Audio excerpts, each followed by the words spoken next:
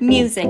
From the moment they wake up and throughout the entirety of their day at school, high schoolers love to listen to their jams. It is a common sight to see teenagers walking around wearing their AirPods and creating their own playlists. But what makes high schoolers so connected to music? Welcome back to Post Oak Popcasts. I'm Sutton Walsh, and I'm so excited to share our second episode with you. This episode is loaded with fun stories and valuable knowledge. You will discover why music is so important to adolescents and gain insight from experts in the music industry within our own Post Oak community. To begin, my brother Andy Walsh and fellow high school student Luke Kirshner speak about the connection between adolescence, music, and social media. Andreas Cantu then interviews our college counselor Louis Dorsey, who speaks about the significance of music in his life and his experiences with performing music. We are then honored to introduce a very special guest, Post Oak parent Randall Jamail. He is an entrepreneur, investor, inventor, and the founder of Justice Records. As if that isn't impressive enough, he is also the creator of Pavement, which is a marketplace that connects people who are looking for parking at events to people who have spaces to share. We conclude with Post Oak Stories segment. Josie Gregg talks to her dad and chairman of the board, Bean Gregg, about his earliest memories of music and why he thinks music is so important to bringing people together. They also speak to his creation of the local music festival at Evelyn's Park. So take a seat and get ready to listen. Let's get started. Hello everyone, my name is Luke Kirshner. I am a current junior at the Post Oak High School, and I'm a big musician. What about you, Andy? Absolutely, we're both huge musicians with our own social media pages and being parts of a school band. So yeah, like Luke said, my name is Andy Walsh. I'm a current sophomore, and we're going to talk to you all a little bit about the music culture around Post Oak, how students are being involved in music, how students listen to music. Personally, I'm involved with music, like Andy said, with social media. Andy and I are in a band together. We've been doing that for some time. It's a lot of fun playing at school events. And we're going to get into social media in relation to music because it's a pretty big factor. So our first topic is, how do teens access music? Yeah, I mean, it's definitely not the same as it was, 50 years ago, even 20 years ago. It's definitely a very different climate with many artists getting most exposure from electronic media platforms such as Apple Music, Amazon Music, and Spotify, as well as SoundCloud has started to play a big role where upcoming musicians can post their work, get feedback, and get exposure that way. So I would definitely say that the most common way that this generation is listening to music is definitely through their phones, through some sort of music service. Mostly because of the ease of use, you have millions of songs on those platforms that are easily accessible, not only making the artist's jobs easier, but also the listener. Yeah, for sure. I mean, I think ease of access is a really big point for kids in music. I mean, sure, maybe the sound quality isn't as good on your phone or your AirPods, but every song that you like could be on your phone. I mean, it used to be, you have a vinyl record and a vinyl player. Yeah. You can only stay at your house. In a way, I'd definitely say that it's expanding the music world, because now you can go on a run and listen to your music with you. You can ride on the bus and listen to your music, which, not only helps the artist, so helps the consumer to not only discover new forms of music, but also kind of indulge more into the music world. Yeah, I think one very positive aspect for listening to music on your phone and these streaming services is that it is so easy to find new music. I mean, you have these curated playlists that the algorithm gives you. You can find really great songs and artists, and it's just really awesome. But just shifting our focus a little bit, how do you listen to music? And I think in terms of listening to songs, albums, and then now playlists are a big thing. So it's important to note, when you had your vinyl record, you would listen to the whole thing. You can't skip around, you could, but it's definitely not as easy as it is now. I can speak to that a little bit. I know that many kids have different preferences. Many people listening to other people's playlists if they have similar, music tastes. I personally only listen to my own playlist, have my own library of 1,000 or so songs that I just constantly listen to and add a couple every week. Okay, so let's talk a little bit about social media, because it's really coming into play in the music industry in the 21st century, playing a huge role. So Andy and I are running our own social media pages with our music. So I know Andy is a big guitarist, I'm a big drummer, but we actually play both instruments there. And just looking at social media, I think marketing is a huge thing now. You know, you have to sort of sell yourself as a brand, but you can reach so many people now. You pay $5 and you get, 3,000 views on a video or something like that. What do you think, Andy? How's the social media going for you? All I'm going to say is just exposure, exposure, exposure. I mean, it's really big. Back in the day, you had to kind of make a name for yourself by either playing live, recording a record, selling your record personally. Well, nowadays, if you post a video online, who knows how many people can see it. And if they decide, hey, this guy's really good, I'm going to like his video, that's just more people that are going to see it.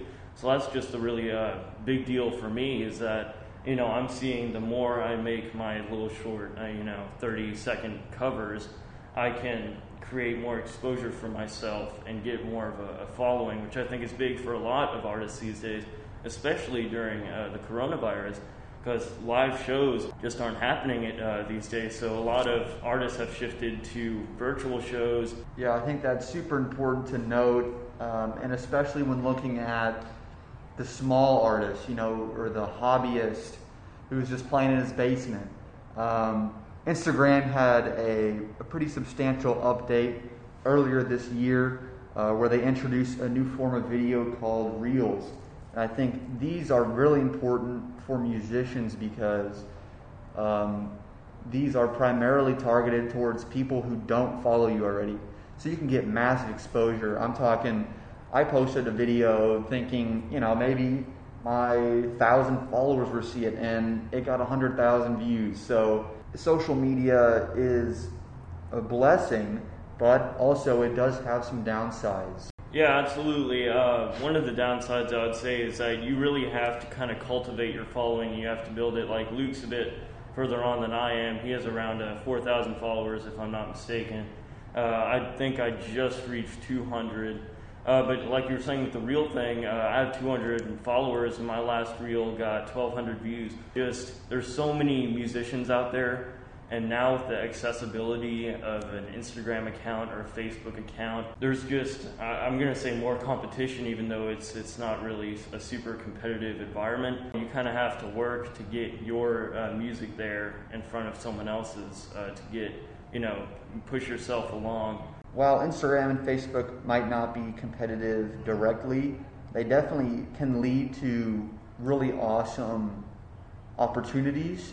But Instagram does not pay you for views like a platform like YouTube does. So while you might be getting a lot of views on Instagram, you're not getting paid at all. So for the smaller artists, it can be hard, especially if you're not getting any views, to keep grinding to get a larger following. And I think that also relates back to Spotify, Apple Music, and Amazon Music.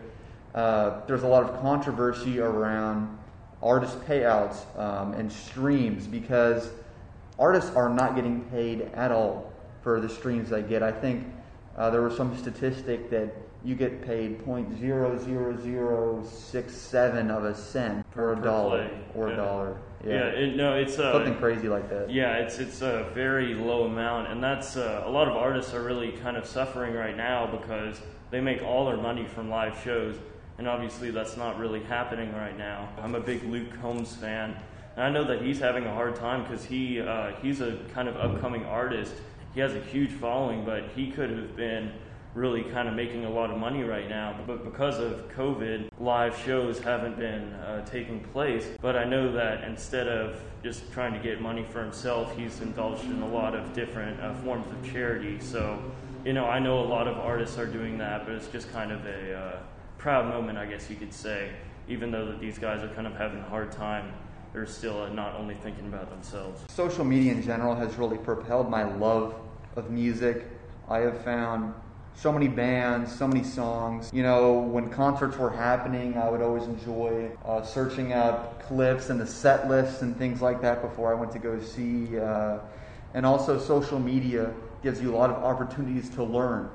You see other people's videos, they do tutorials, you know, how to edit certain things. And it really opens the doors to showcase people's talents. And I think Indy and I are trying to get in there, you know, trying to do that. It's pretty hard, but it can be very epic. Yeah, very, I guess, rewarding, you could say. I know that I personally was inspired by, I'll just shout him out here. It's a guy named Jack Singleton, and he is a country artist who has some of his own originals, but he has a lot of really good covers, and we have kind of similar voices, and he kind of inspired me to get going and start posting. So I see a lot of that happening in the social media world, which is, you know, great for the music world in terms of record deals and sales. In some ways it's a really good thing, and in some ways it just makes a more competitive environment. But I would say the biggest thing is just opportunity. It gives opportunity to a lot of people who wouldn't have it in the first place, because there's no cost to creating a Facebook account or an Instagram account. And really all you need is your phone. When I first started, I bought a little USB microphone off of Amazon, and right now I found myself not even using it. I'm just recording with my phone for my short little videos, and that's been doing really fine in my opinion. So really all you need is your phone and an Instagram account or a Facebook account or a YouTube channel to really get yourself out there. So if there's any musicians out there listening, all I can do is encourage you to give it a shot. To read Andy's current event list of the top 8 music genres and their industry rankings, along with an artist spotlight on Luke Combs, go to our Popcast page at postoakschool.org. Our next segment is brought to you by the Post Oak Fund. What will your support go toward this year? COVID-related expenses such as PPE, sanitizing, and increased technology, the new museum district addition including more teaching space, a volleyball court, and a covered basketball court, a flood mitigation project at the Bissonnette campus, increased financial aid, and so much more. The Post Oak Annual Fund will help us get through this year in a big way.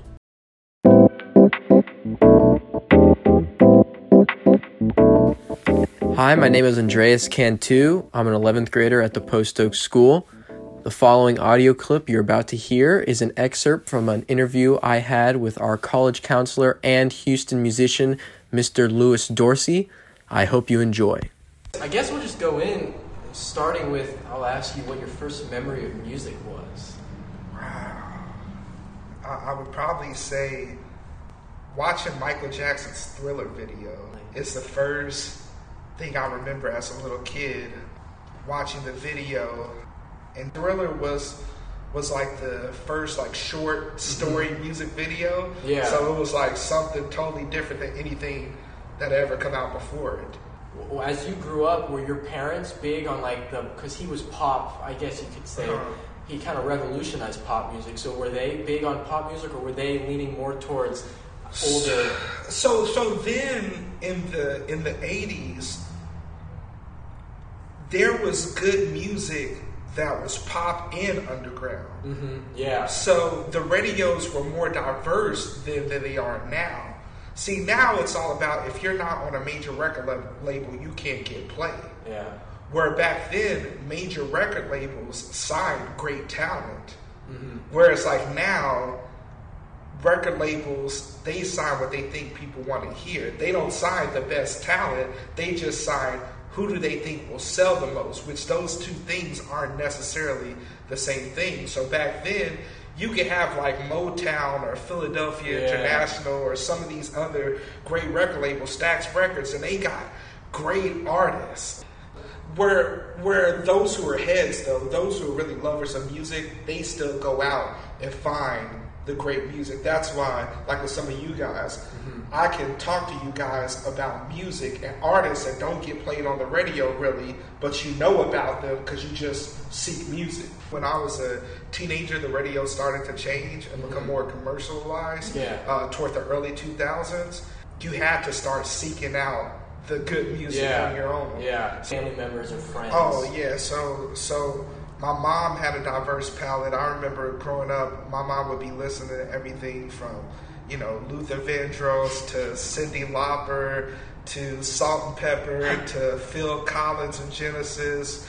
My dad, he liked Cameo, Earth, Wind and Fire. My uncle is a big jazz head, so he was listening to Miles Davis and Sarah Vaughan, Dizzy Gillespie, Thelonious Monk. I have an uncle, he listened to a lot of like heavy rock, AC/DC, Metallica, but then he also listened to a lot of Public Enemy and NWA. Okay, Rage Against the Machine, Parliament Funkadelic, George Clinton, Bootsy Collins.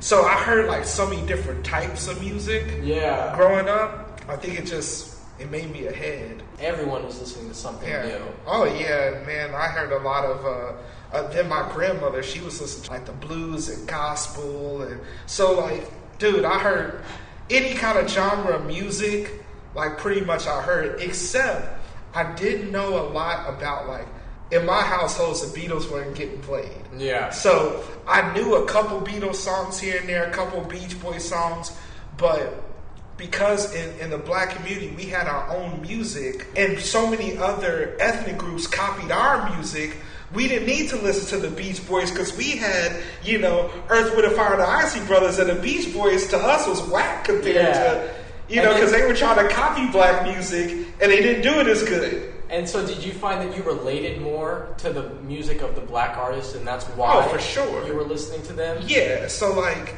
I remember the first time I heard Marvin Gaye, and I remember, I think the first song I ever heard of his actually was Makes Me Wanna Holler, and I'm like, man, even as a little kid, I felt it.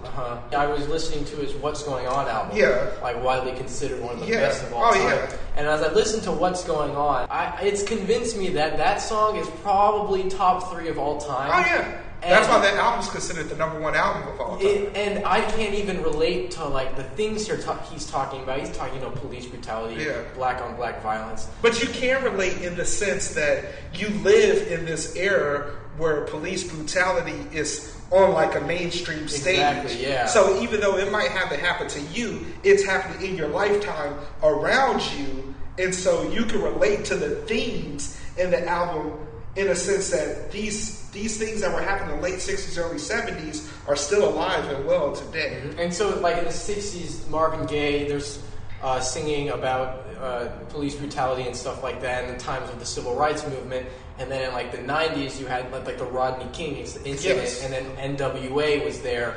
Yeah. And then now, there is police brutality going on even more now. Like you said, it's on the mainstream. And I feel like there's now even more artists talking about it. But so, like, for example, the NWA, when, like, the Rodney King went on, did you find that you were listening to more protest music at the time, or was it still kind of just in the black experience in America, there hasn't been a time in our music where we didn't talk about police brutality. I mean, so even though these things are new to a lot of people that aren't from within the black community, for us, I mean, you can go back into like the 50s and 40s and hear songs where you hear black people addressing, misconduct by police officers. I mean, and all through my lifetime, I remember in the 80s, they talked about it. F the Police, that came out before Rodney King. Even artists that wasn't in hip-hop, like I remember Lenny Kravitz making a song about that. That's like early 80s. So like these things have been going on forever. These aren't new things. It's just new to the mainstream.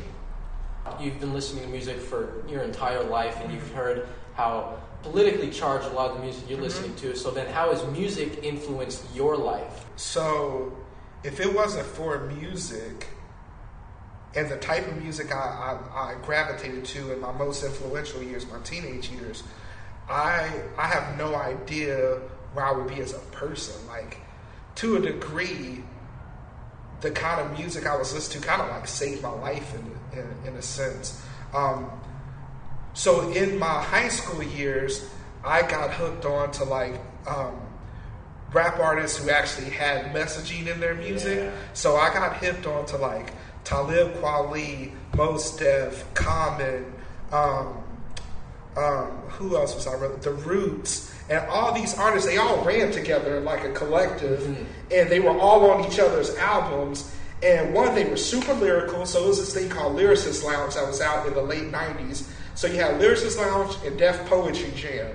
So those were like two big old things that were going on in the 90s. And you had these up-and-coming artists, you know, going on these platforms, and they would do poetry or recite like lyrics to their albums, because it's essentially poetry. Rap in its highest form is poetry. Yeah, exactly. You know? And so I got hooked onto these dudes. I'm like, man, these guys are super lyrical, and the way they put words together is amazing, and they actually have something to say. And it would make me, as an aspiring musician myself, aspiring hip-hop artist, it made me want to go research some of the things that they were talking about. Because they actually talked about things I didn't know. So by researching those things, I learned from them. And so, like what you're saying, just recently I've been gravitating more. Like, I listen to music now, but I've been like Native Tongue, so the collective like De La Soul and Tribe Called Quest. So those guys I named are the little brothers of De La Soul and Tribe Called Quest, Leaves of the New School, that whole collective. And for me, like even though Tribe Called Quest wasn't, they were still politically charged, but not as much. It wasn't as much. I still find that music worlds above what's happening now, just because the substance, even though it was a lot of sampling, but either way, the substance is there.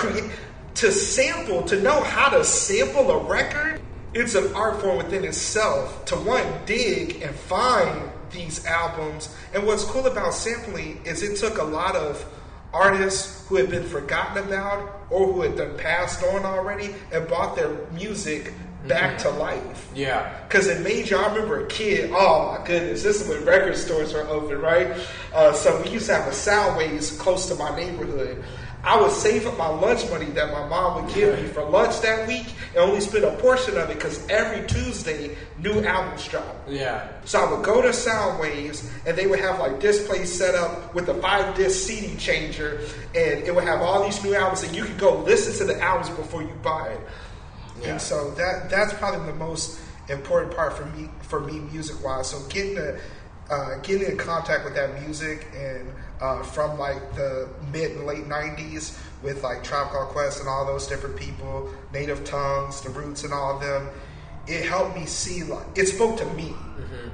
Because I wasn't a thug, I wasn't, gang banging, I wasn't robbing people, I didn't sell drugs. Even though I grew up around that wasn't my lifestyle. So even though I could appreciate that music, I didn't totally relate. I related to it in the sense that it was around me, but that wasn't my story. Yeah. And so listening to these guys, I was more artistic and more lyrical, more thoughtful. So discovering those guys, it was like, I found my home. Exactly. And so when I would go to Soundwaves and look at those albums, you could open the CDs and they had liner notes. So you could find out, talking about sampling, where that sample came from. You'd be like, oh, and so now it made you want to go and listen to that, jazz artist or soul artist and learn more about them. So it helped them sell records. It helped revive their careers. So that was a beauty in that. So I want to talk more about Houston. So I know that you grew up in Houston. I grew up here. So I want to know, how did Houston affect your taste in music? Oh, so luckily being from Houston, we had the Ghetto Boys and Scarface.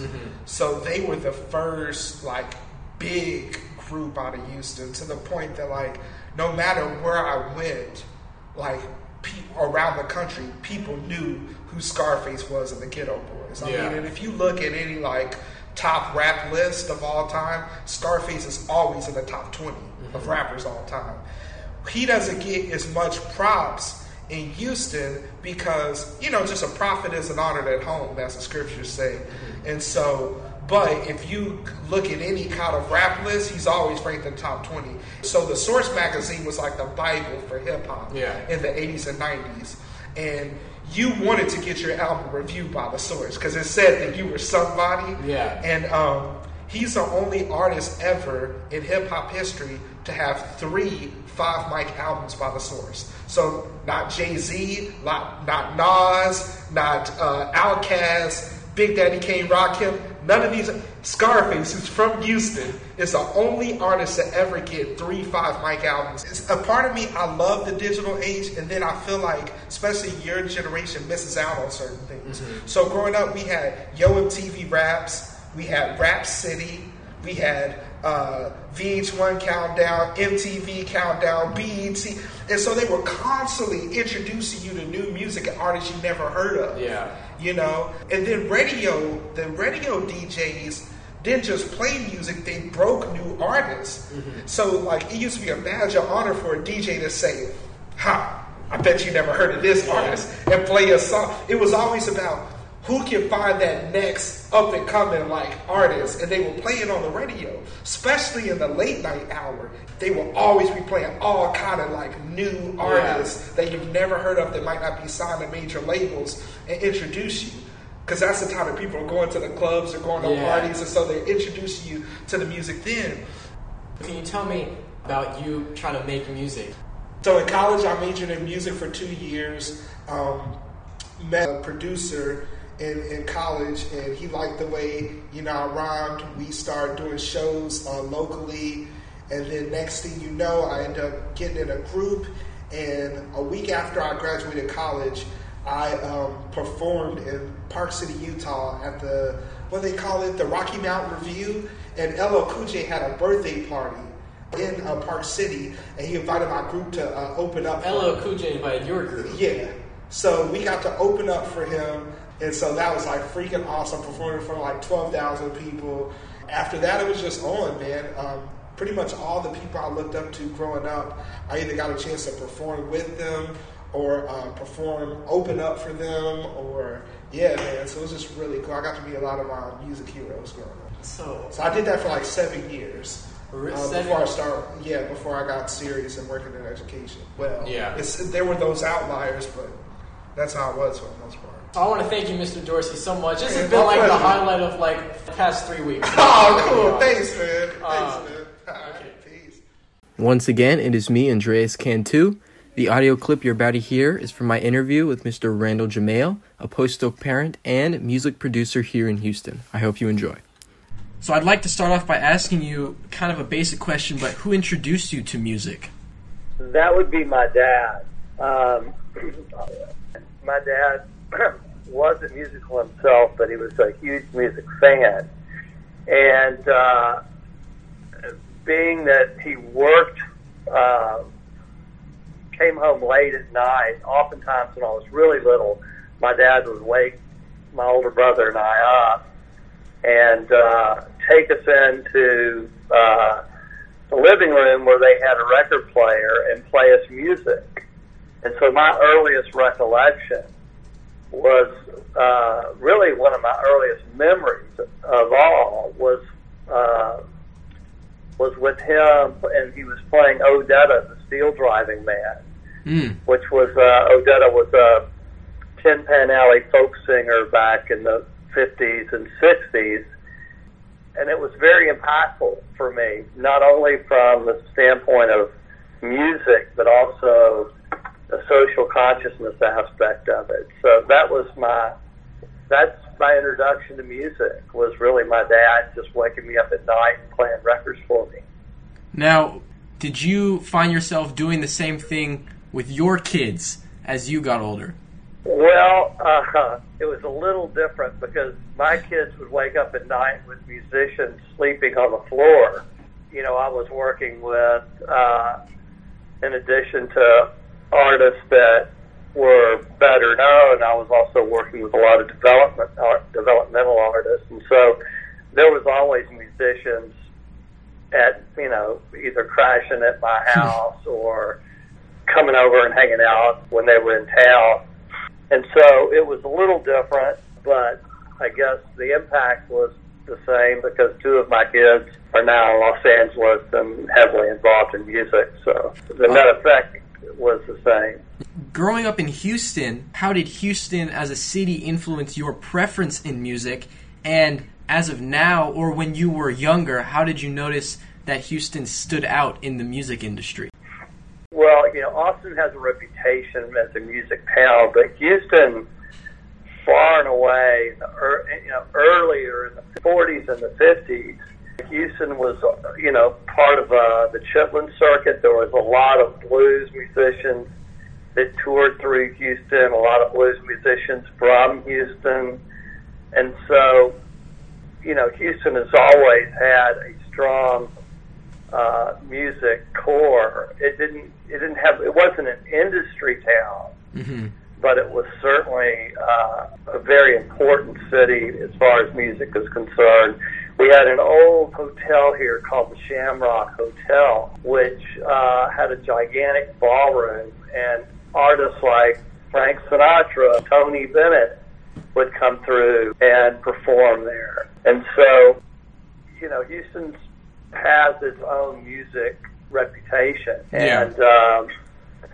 And how it influenced me, I grew up as a guitar player, and so really I was much more influenced because of my age by the British invasion. I was a rock and roll guitar player, and I was influenced much more by what was happening in the early and mid late 60s. Later on, when I was starting to produce music, Houston was rich in jazz talent. At that time, there were a lot of jazz clubs in Houston, and because of HSPVA and because of the University of North Texas, there was a lot of great jazz talent getting produced in Houston. You start, post-war, so, 1945, really through the 70s and even the 80s, there was a huge live music scene here in Houston. At what age did you realize that you wanted to move into the music scene? It really dawned on me about my second year in law school that something inside of me was pulling me into the arts world, into the music world. I was groomed to be a lawyer. My dad was a lawyer. I was in law school. I loved law school, and I loved the idea of being a lawyer. And yet, after going to school, I'd go to the studios at night. At that time, I was basically just working on material that I had written. The closer I got to graduation, I thought that might go away, and it wasn't. It was getting stronger. And so by the time I graduated from law school, I had the opportunity to go in and produce a jazz singer that was here in Houston named Kelly Gray. I couldn't get it out of me, and I had to be honest with myself and with my family. And so, I remember being at my dad's office where I worked, and finally just said, I'm going to do it. Walked down the hall and told him, hey, I'm quitting, and this is what I'm going to do. And that was the beginning of it. So that's interesting because, as you said, it was your father who gave you your first introduction to music when you were younger. And so while, like you said, he was grooming you, I guess, to be a lawyer, he at the same time was also setting you on a path to do something completely different. Without knowing it. And that actually, that comes full circle because later on I was called to produce a compilation album for the National Coalition for the Homeless. And I decided to do it as a blues album. One of the artists, the lead artist on that album was Odetta.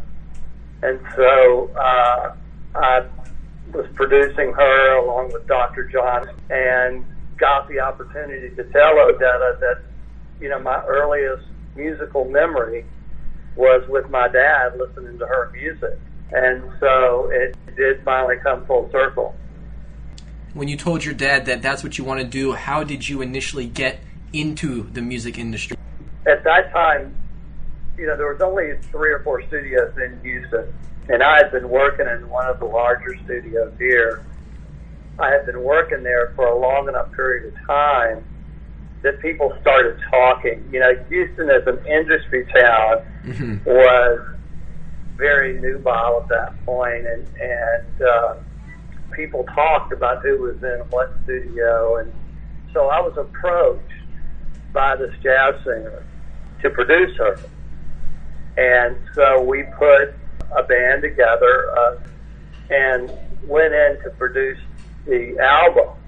At that point, I had an album, but that's all I had. I didn't have a record label. I didn't, nobody knew outside of you knew who I was. So trying to get a label to pick up this album was going to be impossible. So I just decided to start the label myself.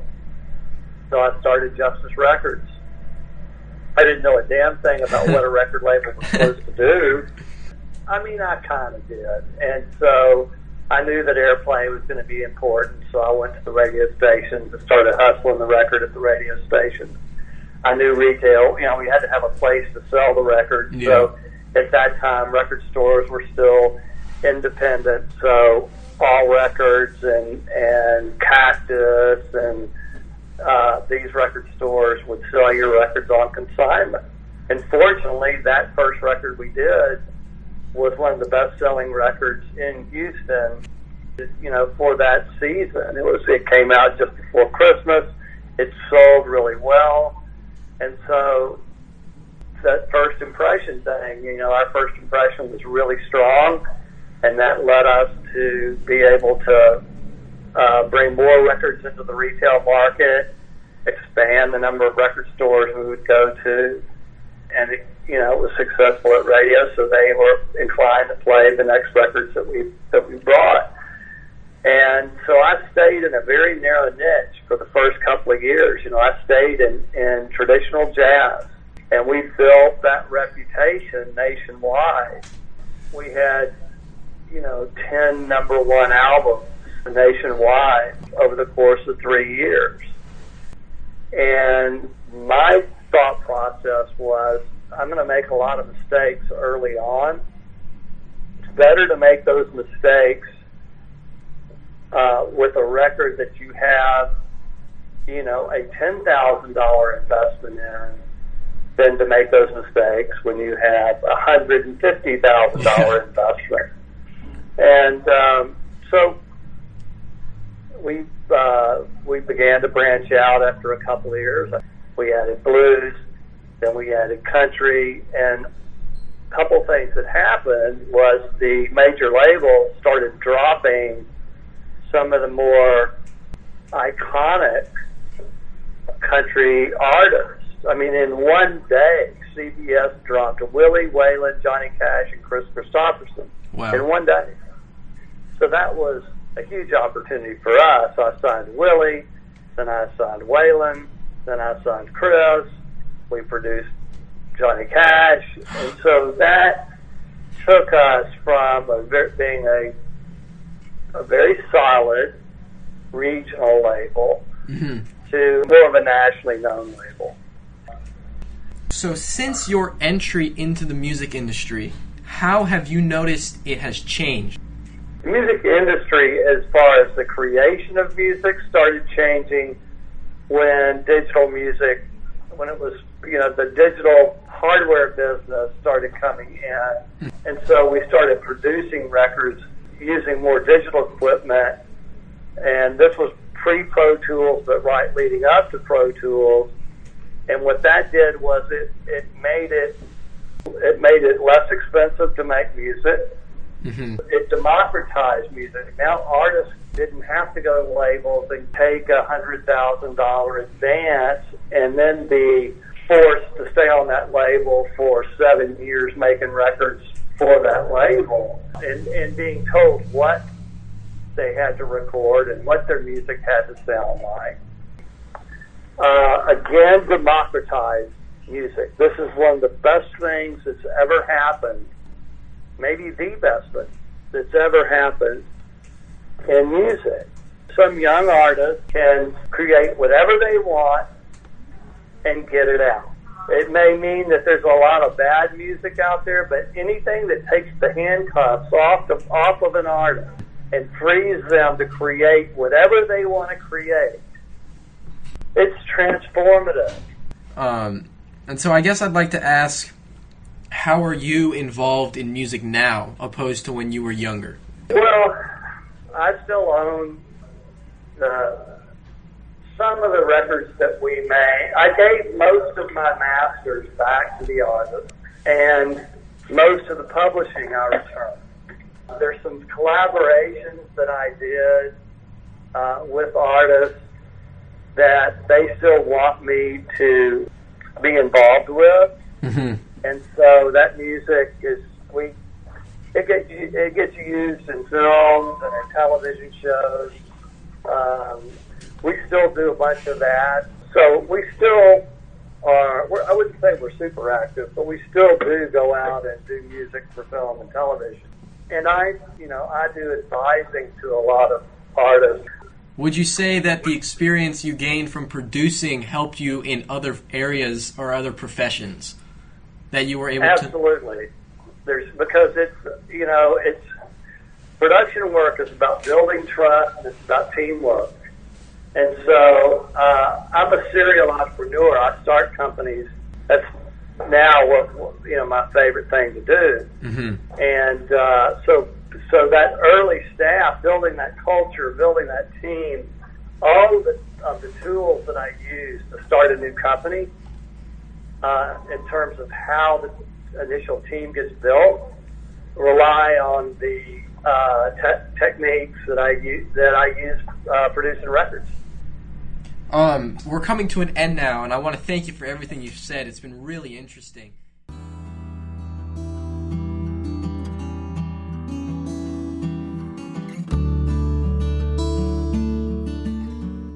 Hi, I'm Josie Gregg, and I'm a junior at the Post Oak High School.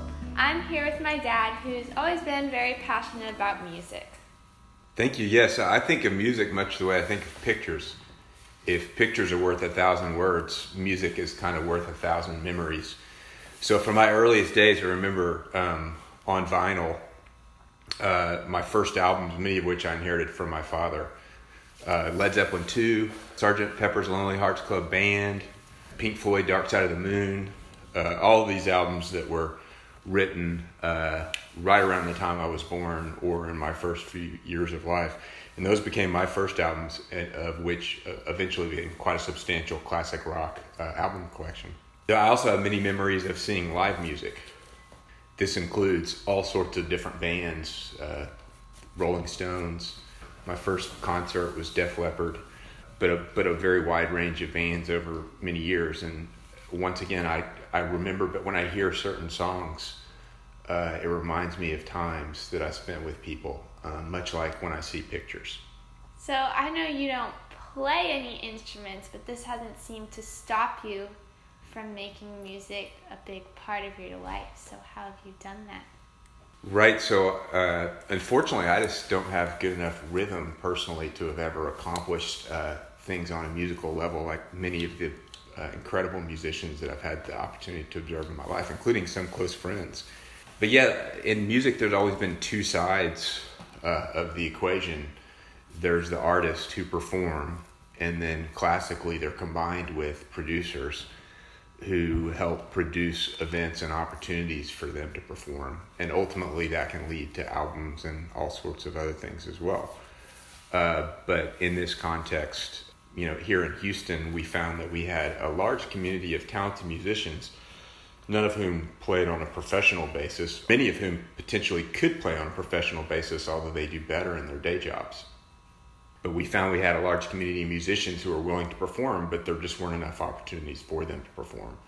And so the local music festival, which started in our backyard 3 years ago and over 3 years ago now, and evolved into two more local music festivals at Evelyn's Park, was a great opportunity to showcase all of these musicians. And quite frankly,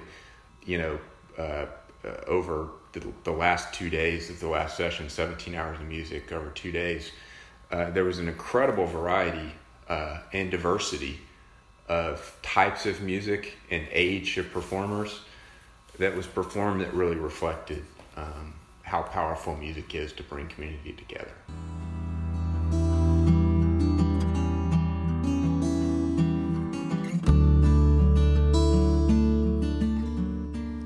Well, That concludes our second Post Oak podcast.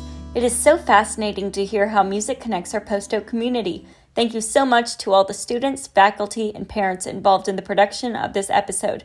We can't wait to share more with you in our next edition. See you next time.